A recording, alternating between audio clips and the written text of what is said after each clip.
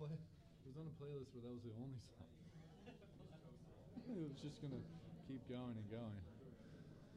Welcome, welcome. This is the preferred lighting? Is that what we want? We like that lighting? All right, welcome. We're in another week of Bible interpretation, and I think we're in an exciting week. Maybe they say that every week, but I think this is an exciting week. We're going to be looking at the Psalms, the book of the Psalms. Hopefully, you have read bits and pieces of them at least. If not, I would encourage you. They are rich. They are. You can always go back to them and mine their depths. And so I think this is a great opportunity not only to understand how to read them, but they're so helpful devotionally once we can understand them properly. So we're going to do sort of a basic how to interpret them, and then I want to spend some time, hopefully get some discussion at the end about taking some examples and some of the hard ones, how do we fit them into the context and try to understand them properly. All right, this is all on your website if you want to look back, and we're just going to walk through it, and then we'll talk about those examples. Some basic definitions. Generally, you can categorize the Psalms as, most broadly, as Psalms of lament or Psalms of praise. And from 1 to 150, there's 150 Psalms. There's a general movement of more and more laments at the beginning. So if you feel like, man, David is always down and you're just starting out, it generally moves to praise and thanksgiving. That's not hard and fast. There's millions of different ways to classify them, but generally that's the case. There are more lament psalms than any other type, which is very striking. I just have here, note how this changed our stereotype of the superficially happy Christian. There's such encouragement to be truly honest with God. David over and over is crying out to God. He seems like he is in despair. He seems like he's hopeless often, but he's not hopeless because he's bringing his hopelessness to God in his lament, in his sense of persecution, sense of loneliness, sense of being crushed under the weight of enemies, under the weight of his own sin. And always, though, those laments end up going to praise and thanksgiving. Actually, I should have an asterisk. So Psalm, I think it's 88. Is that right? 88's the only one that doesn't end that way. But all the other ones, there's often a very stark move from lament. But God, you are the King. Your love is steadfast. He is able to lift himself out. Even if he can't lift himself out physically and in reality, he's able to just say the words. And so this is an incredible tool for us to, if we are in despair and we are feeling hopeless, even to just read these words as the external word of God coming to us. When we don't feel like these words are ours, we read them and we can meditate on them, and they become ours, and they become internalized in our hearts, in our minds. So to be able to meditate on them becomes so powerful. So I would encourage you to do that. Why did that happen? A click means a new page, apparently. Most often the author is David, but not always. Sometimes it's meant for a corporate worship service in the temple. Other times it's simply an individual's prayer. Sometimes we can know the context, sometimes we can't.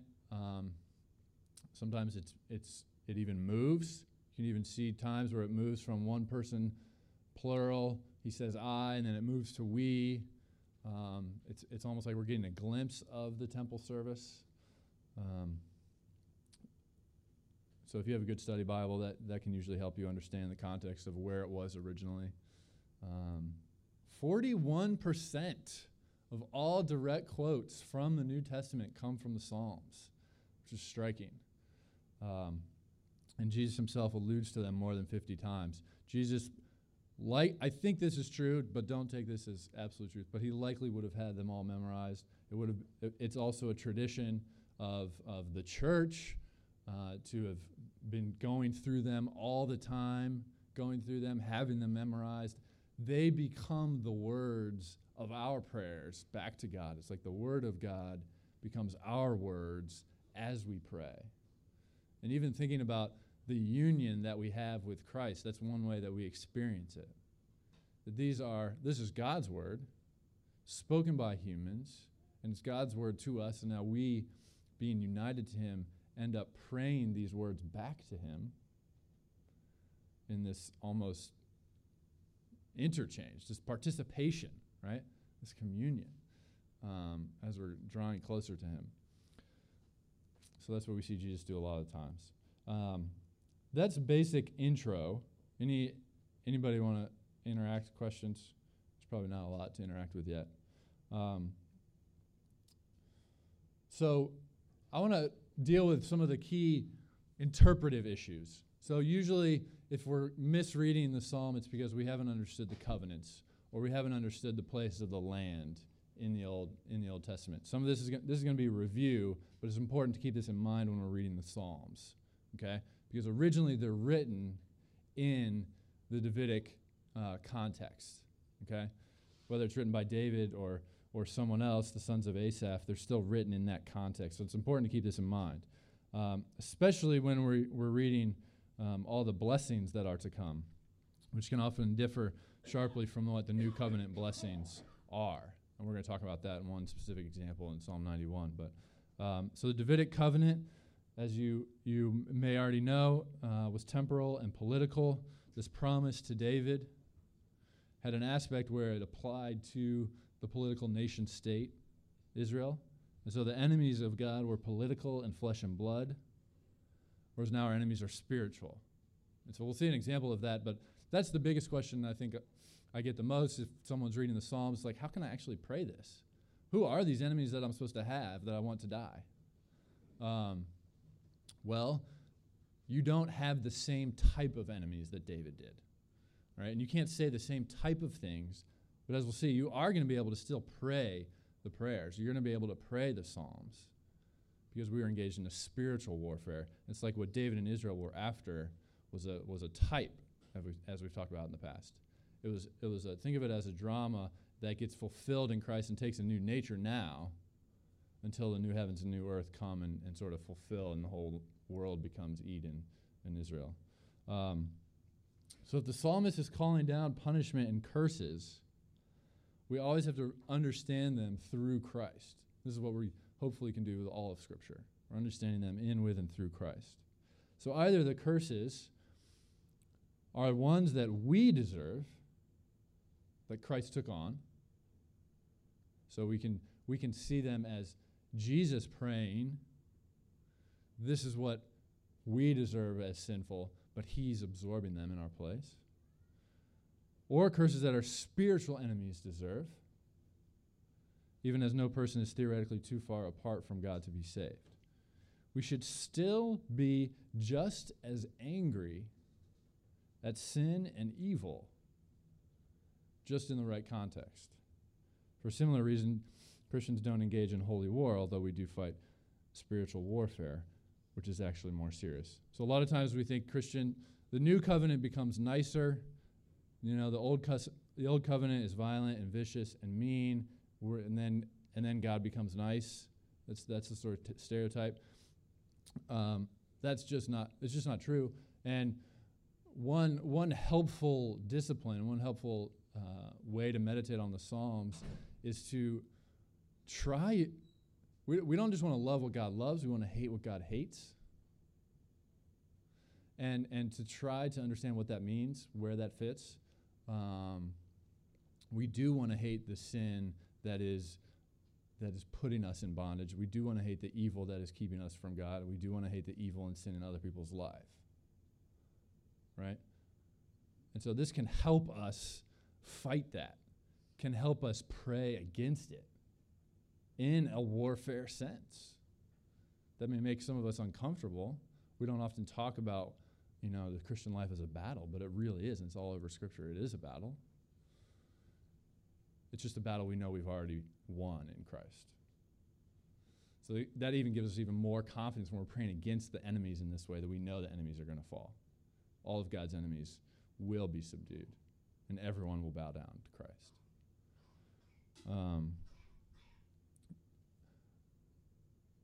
Does anybody have any issues there or questions? Again, we're still at the sort of abstract, general, conceptual level. We'll look at an example of that, but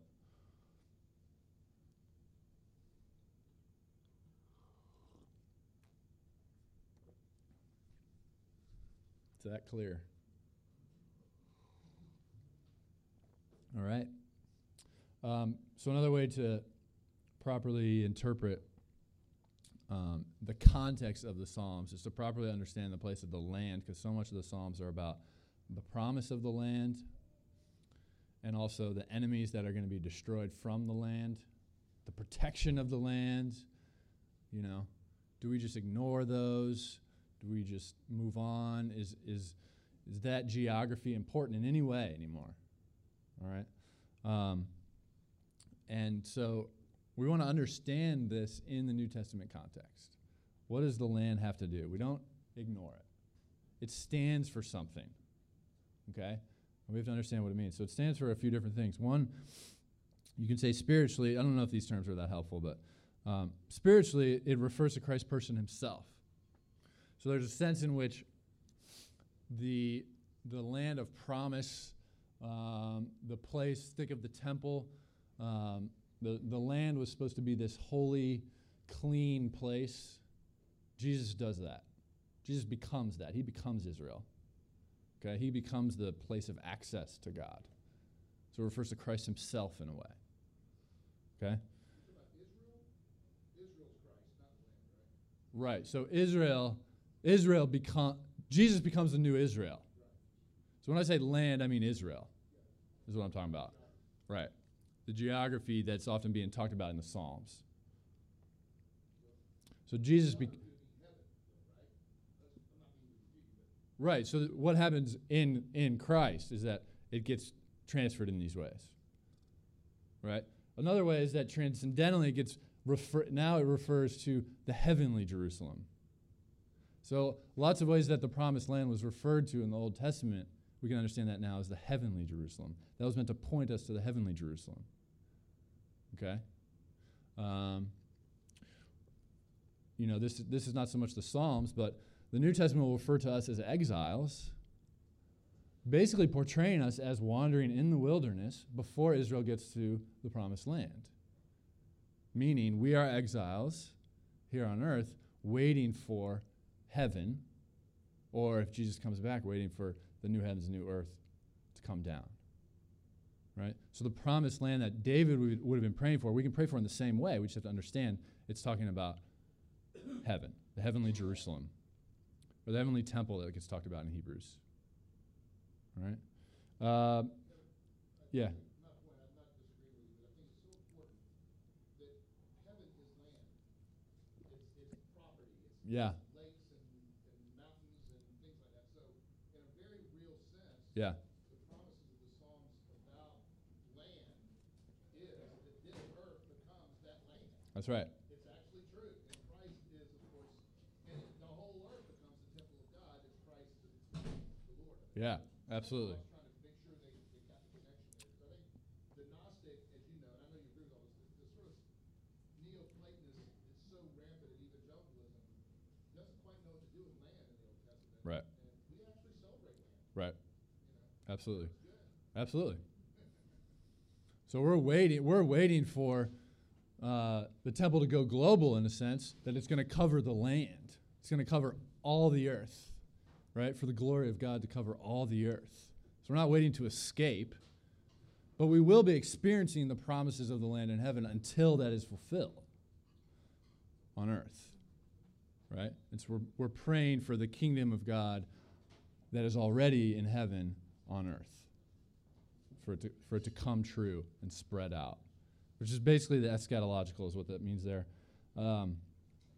Typological, see if this is helpful to situate ourselves. How do we read these issues that come up throughout the Psalms? Slavery in Egypt and redeemed through the Red Sea gets understood as slavery of sin, and we're redeemed by the cross.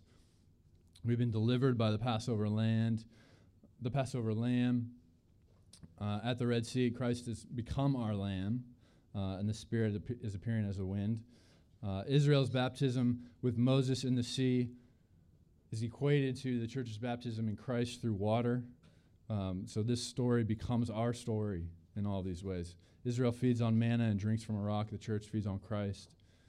We were tested in the wilderness before inheriting the land. The church is tested out until the eternal inheritance. And Israel finds physical rest, but it's incomplete, and so the church finds rest in Christ. All right. Let's get to understanding some more specific texts. If you have a Bible, turn to Acts 2.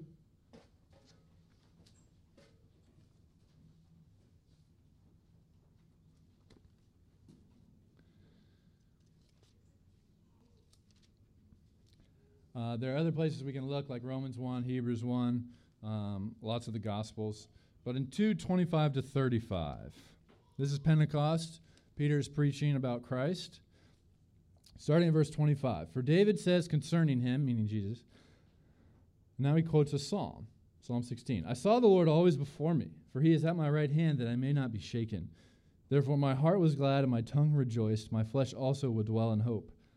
For you will not abandon my soul to Hades or let your Holy One see corruption. You have made known to me the paths of life. You will make me full of gladness with your presence. That's the end of the quote of the psalm. Now listen what Peter says about this psalm that David wrote. Brothers, I may say to you with confidence about the patriarch David that he both died and was buried, and his tomb is set with us to this day. His tomb is with us to this day. Being therefore a prophet, and knowing that God had sworn with an oath to him that he would set one of his descendants on his throne, he foresaw and spoke about the resurrection of the Christ, that he was not abandoned to Hades, nor did his flesh see corruption. This Jesus God raised up, and of that we all are witnesses. Being therefore exalted at the right hand of God, and having received from the Father the promise of the Holy Spirit, he has poured out this that you yourselves are seeing and hearing. For David did not ascend into the heavens, but he himself says, the Lord said to my Lord, sit at my right hand until I make your enemies your footstool. Let all the house of Israel therefore know for certain that God has made him both Lord and Christ, this Jesus whom you crucified. Peter does an amazing thing there with that psalm. Did you catch it all? He says, this is what David said about Jesus. He quotes him, and he says, well, we know David died, so surely that psalm can't ultimately apply to David. Because the psalm said, you will not abandon my soul to Hades. We know David died. His tomb is here with us. We also know that God swore to David an oath that he would always have someone on his throne. And we know that God's promise isn't going to be made void. So what do? He says it's about Christ. He was talking about Jesus. That's the one who was not abandoned. That's the one who's, that's the Holy One, in verse 27, who will not see corruption. All right? Any questions on that interpretive move? Yeah, Denny?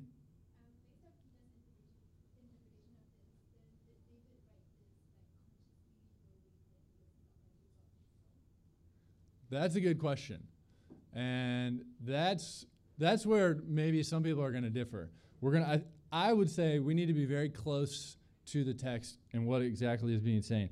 It is saying that David was a prophet, and it's saying that David knew that God swore an oath that there would always be a descendant on his throne, and he foresaw and spoke about the resurrection of the Messiah, which is that word Christ, the Holy One.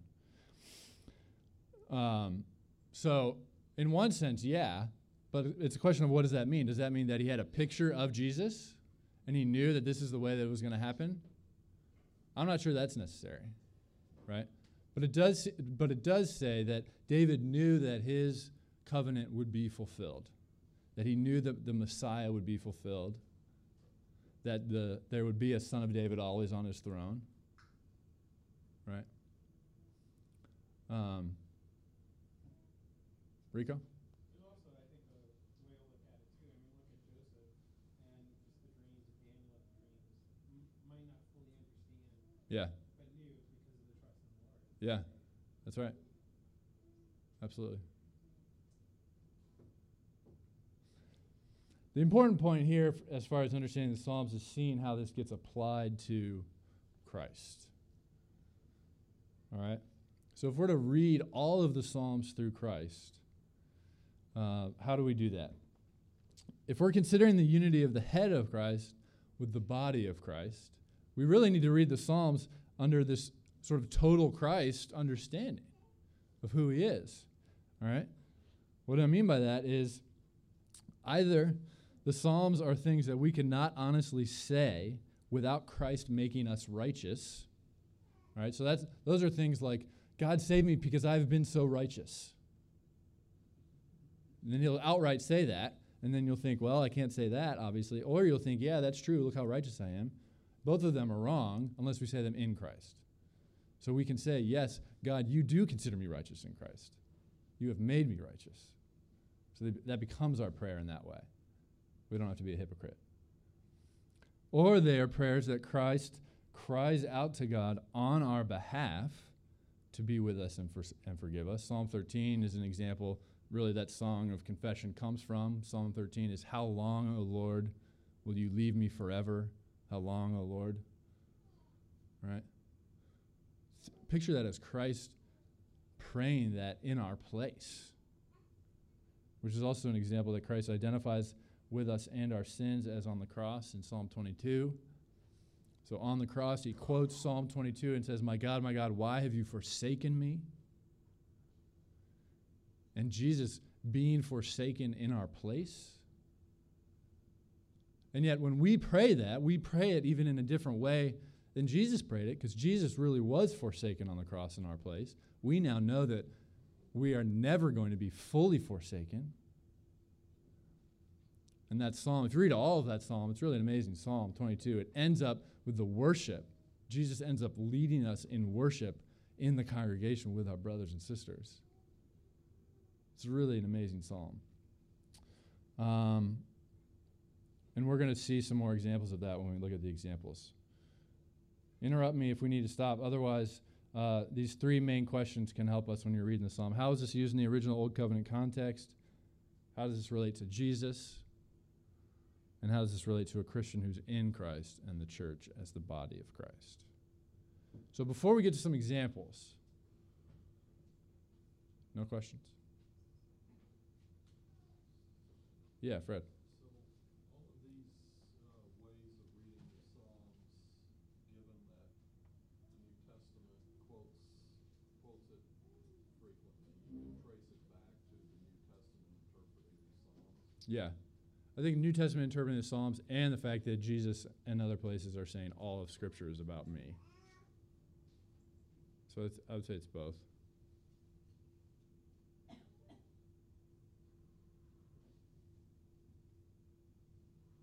Yeah, Lane?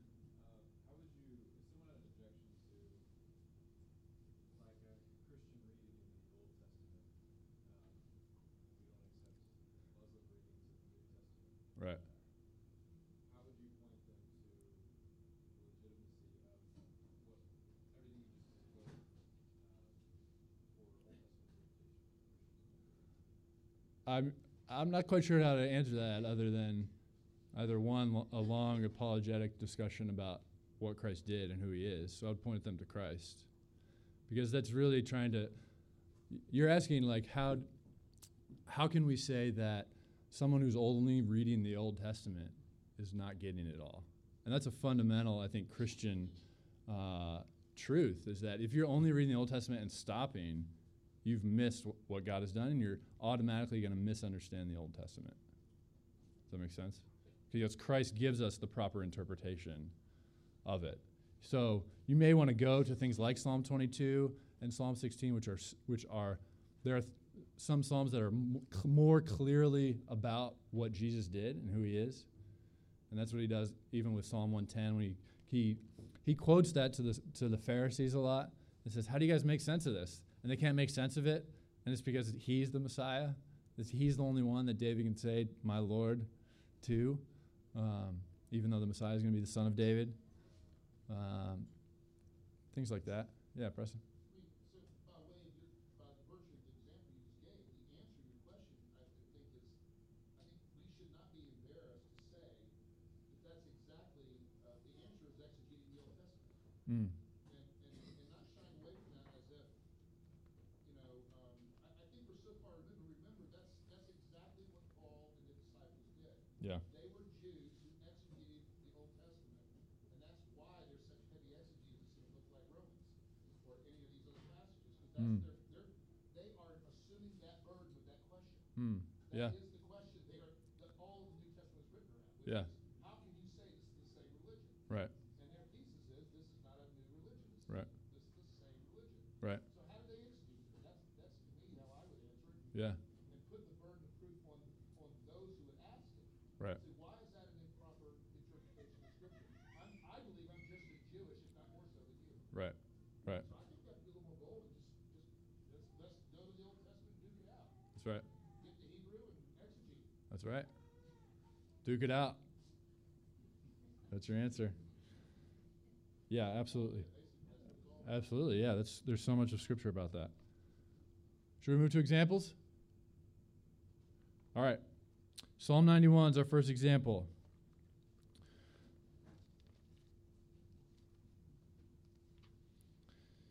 Psalm 91. This is particularly interesting to me because I was at a big old conference in college of a prosperity gospel preacher who used this basically to support all sorts of material and earthly blessings that we should get because of this. And I would say he totally misread it. All right? So let's see how we can understand Psalm 91. Beautiful, beautiful psalm. He who dwells in the shelter of the Most High will abide in the shadow of the Almighty. I will say to the Lord, my refuge and my fortress, my God in whom I trust. For he will deliver you from the snare of the fowler and from the deadly pestilence. He will cover you with his pinions, and under his wings you will find refuge. His faithfulness is a shield and buckler. You will not fear the terror of the night, nor the arrow that flies by day, nor the pestilence that stalks in darkness, nor the destruction that wastes at noonday. 1,000 may fall at your side, 10,000 at your right hand, but it will not come near you. You only look with your eyes and see the recompense of the wicked. Because you have made the Lord your dwelling place, the Most High, who is my refuge, no evil shall be allowed to befall you, no plague come near your tent. For he will command his angels concerning you, to guard you in all your ways. On their hands they will bear you up, lest you strike your foot against a stone. You will tread on the lion and the adder, the young lion and the serpent you will trample underfoot. Because he holds fast to me in love, I will deliver him.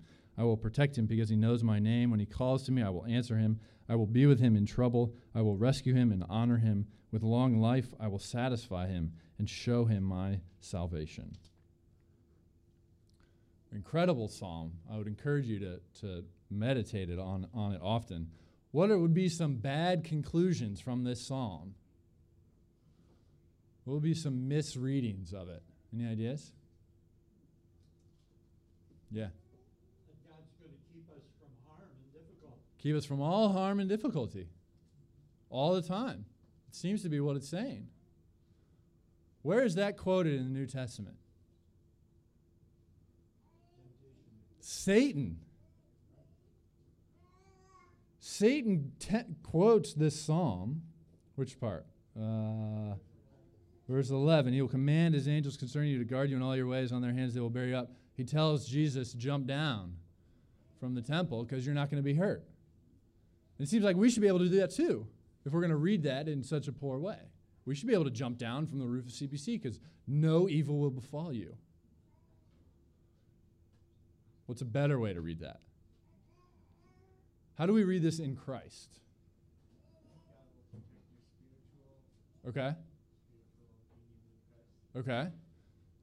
God will protect your spiritual union. What's that? The enemy is sin. The enemy is sin. It's not your sin, it's my sin. Okay. So what are you saying? What's the promise here? That I'll be protected from myself, from Okay. my sin. Okay. Okay. Praise God. Yeah, raised up. Cameron? Well, I mean, it's also not just in this life either. Yes. Say more. And there's the promise of eternal life in heaven with in union with God. Yeah. Yeah, remember all four of those. So it's not that we're saying this is true but only spiritually, although we're saying that as far as this life. So we are able to claim these promises and say there's nothing that's going to befall you if you are in Christ, right? But then we're going to say even more eternally, if we're talking about eternal life, we're talking about the new heavens and the new earth. When that happens, the kingdom of David will be global, right? And we'll be able to say this literally in a physical way. Yeah. I mean, I think it's also impossible. The Psalms still need to be read with the rest of Scripture, so you can't read something about trampling on the adder and not think about Genesis, Mm, and think about what else is happening that God has created. absolutely. Absolutely. Raj? I think it says something about our authority Mm, and who we are in Christ. mm, For the Israelites, for Abraham's line of faith, it was in the land, but that was their physical inheritance. mm-hmm. But our inheritance is authority in Christ.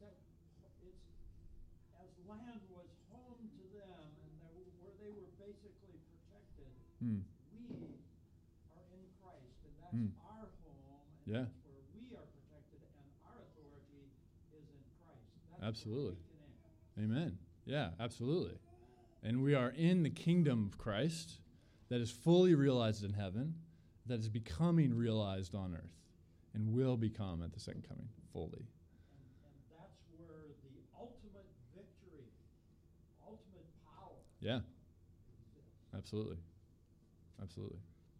Would you fast forward to the New Testament and pick up passages that support this? Sure. Perfect, Fred. Thank you. That's what I wanted to do. Romans 8. Romans 8. Some people's favorite passage, starting in verse 31. I'll give you 1 second. But he ends up quoting a psalm in verse 36 that often, I've even skipped over this psalm if I'm reading it and proclaiming it because it doesn't make sense. How does this fit? But we're going to see how it actually does fit and really is amazing when we understand what he's doing with that psalm. All right. Romans 8, starting in verse 31. What then shall we say to these things? If God is for us, who can be against us? He who did not spare his own son, but gave him up for us all, how will he not also with him graciously give us all things? Who shall bear any charge against God's elect? It is God who justifies. Who is to condemn? Christ Jesus is the one who died, more than that, who was raised, who is at the right hand of God, who indeed is interceding for us. Who shall separate us from the love of Christ? Shall tribulation or distress or persecution or famine or nakedness or danger or sword? As it is written, for your sake we are being killed all the day long. We are regarded as sheep to be slaughtered. No, in all these things we are more than conquerors through him who loved us. For I am sure that neither death, nor life, nor angels, nor rulers, nor things present, nor things to come, nor powers, nor height, nor depth, nor anything else in all creation will be able to separate us from the love of God in Christ Jesus our Lord. So that's a ridiculously amazing passage of its own. But let's see what he's doing with Psalm 44, which is what he quotes. So if you hold your hand there, if you have an old school Bible, you can hold your hand there and go back to Psalm 44. Psalm 44 is a psalm of, the writer is in distress because we don't have time to read it all, but the psalmist is saying, God, where are you? And he starts off by saying, we have heard all these great things that you've done to our ancestors. We've heard all these great ways you've saved them. Where are you now? You've rejected us. We haven't done anything wrong, but you still have rejected us. Even in verse 23, it ends by saying, awake, why are you sleeping, O Lord? Rouse yourself. Do not reject us forever. Why do you hide your face? Rise, come to our help. Redeem us for the sake of your steadfast love. Where are you? Okay? Paul is quoting verse 22. Yet for your sake we are killed all the day long. We are regarded as sheep to be slaughtered. So in the context of the psalm, he's saying, we are being massacred here, God. Where are you? We have been rejected.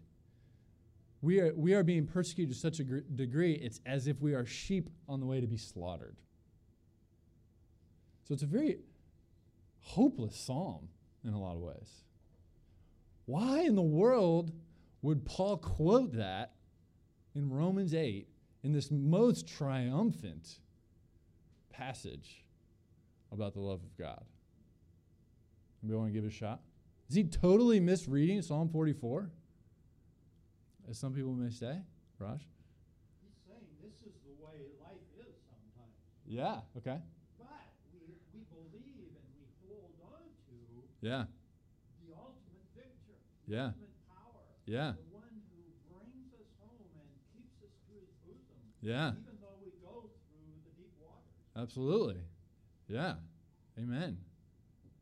He's saying that Jesus is the answer to this cry. The cry of Psalm 44, rise, come to our help, where are you? Paul is saying we have finally heard the once-for-all answer to that in Christ. So this may be the experience of our life, but we can now declare that nothing can separate us from the love of God, even if we feel like we're being led as sheep to the slaughter. You see how he doesn't misread the psalm, he shows us how Christ fulfills the psalm. And that apart from Christ, we're stuck in Psalm 44 and we have no hope. We're still waiting for God to answer. Rika? There's also, too, you could look at it at a bigger context that it's God's timing, not our timing, within even his fulfillment. Yeah. We don't necessarily what's going on today. Yeah. But we have to trust and have our faith in him. Absolutely. Yeah. When it feels like we are encountering all of those things that he listed, nakedness, persecution, danger, sword. No, in those things we are more than conquerors. Not just they're going to end, not that they're not that bad. We're more than conquerors because they are powerless to take us from the love of God in Christ. They can't do what they think they're doing. Right? Sin always thinks it's a lot more powerful than it is. Satan always thinks he's a lot more powerful than he is. But it can't do the one thing that it's trying to convince you that it can, which is take us from the bosom of the Father. Take us from God's presence. Which is so amazing. We're officially out of time, but I don't see any other kids, so let's keep going.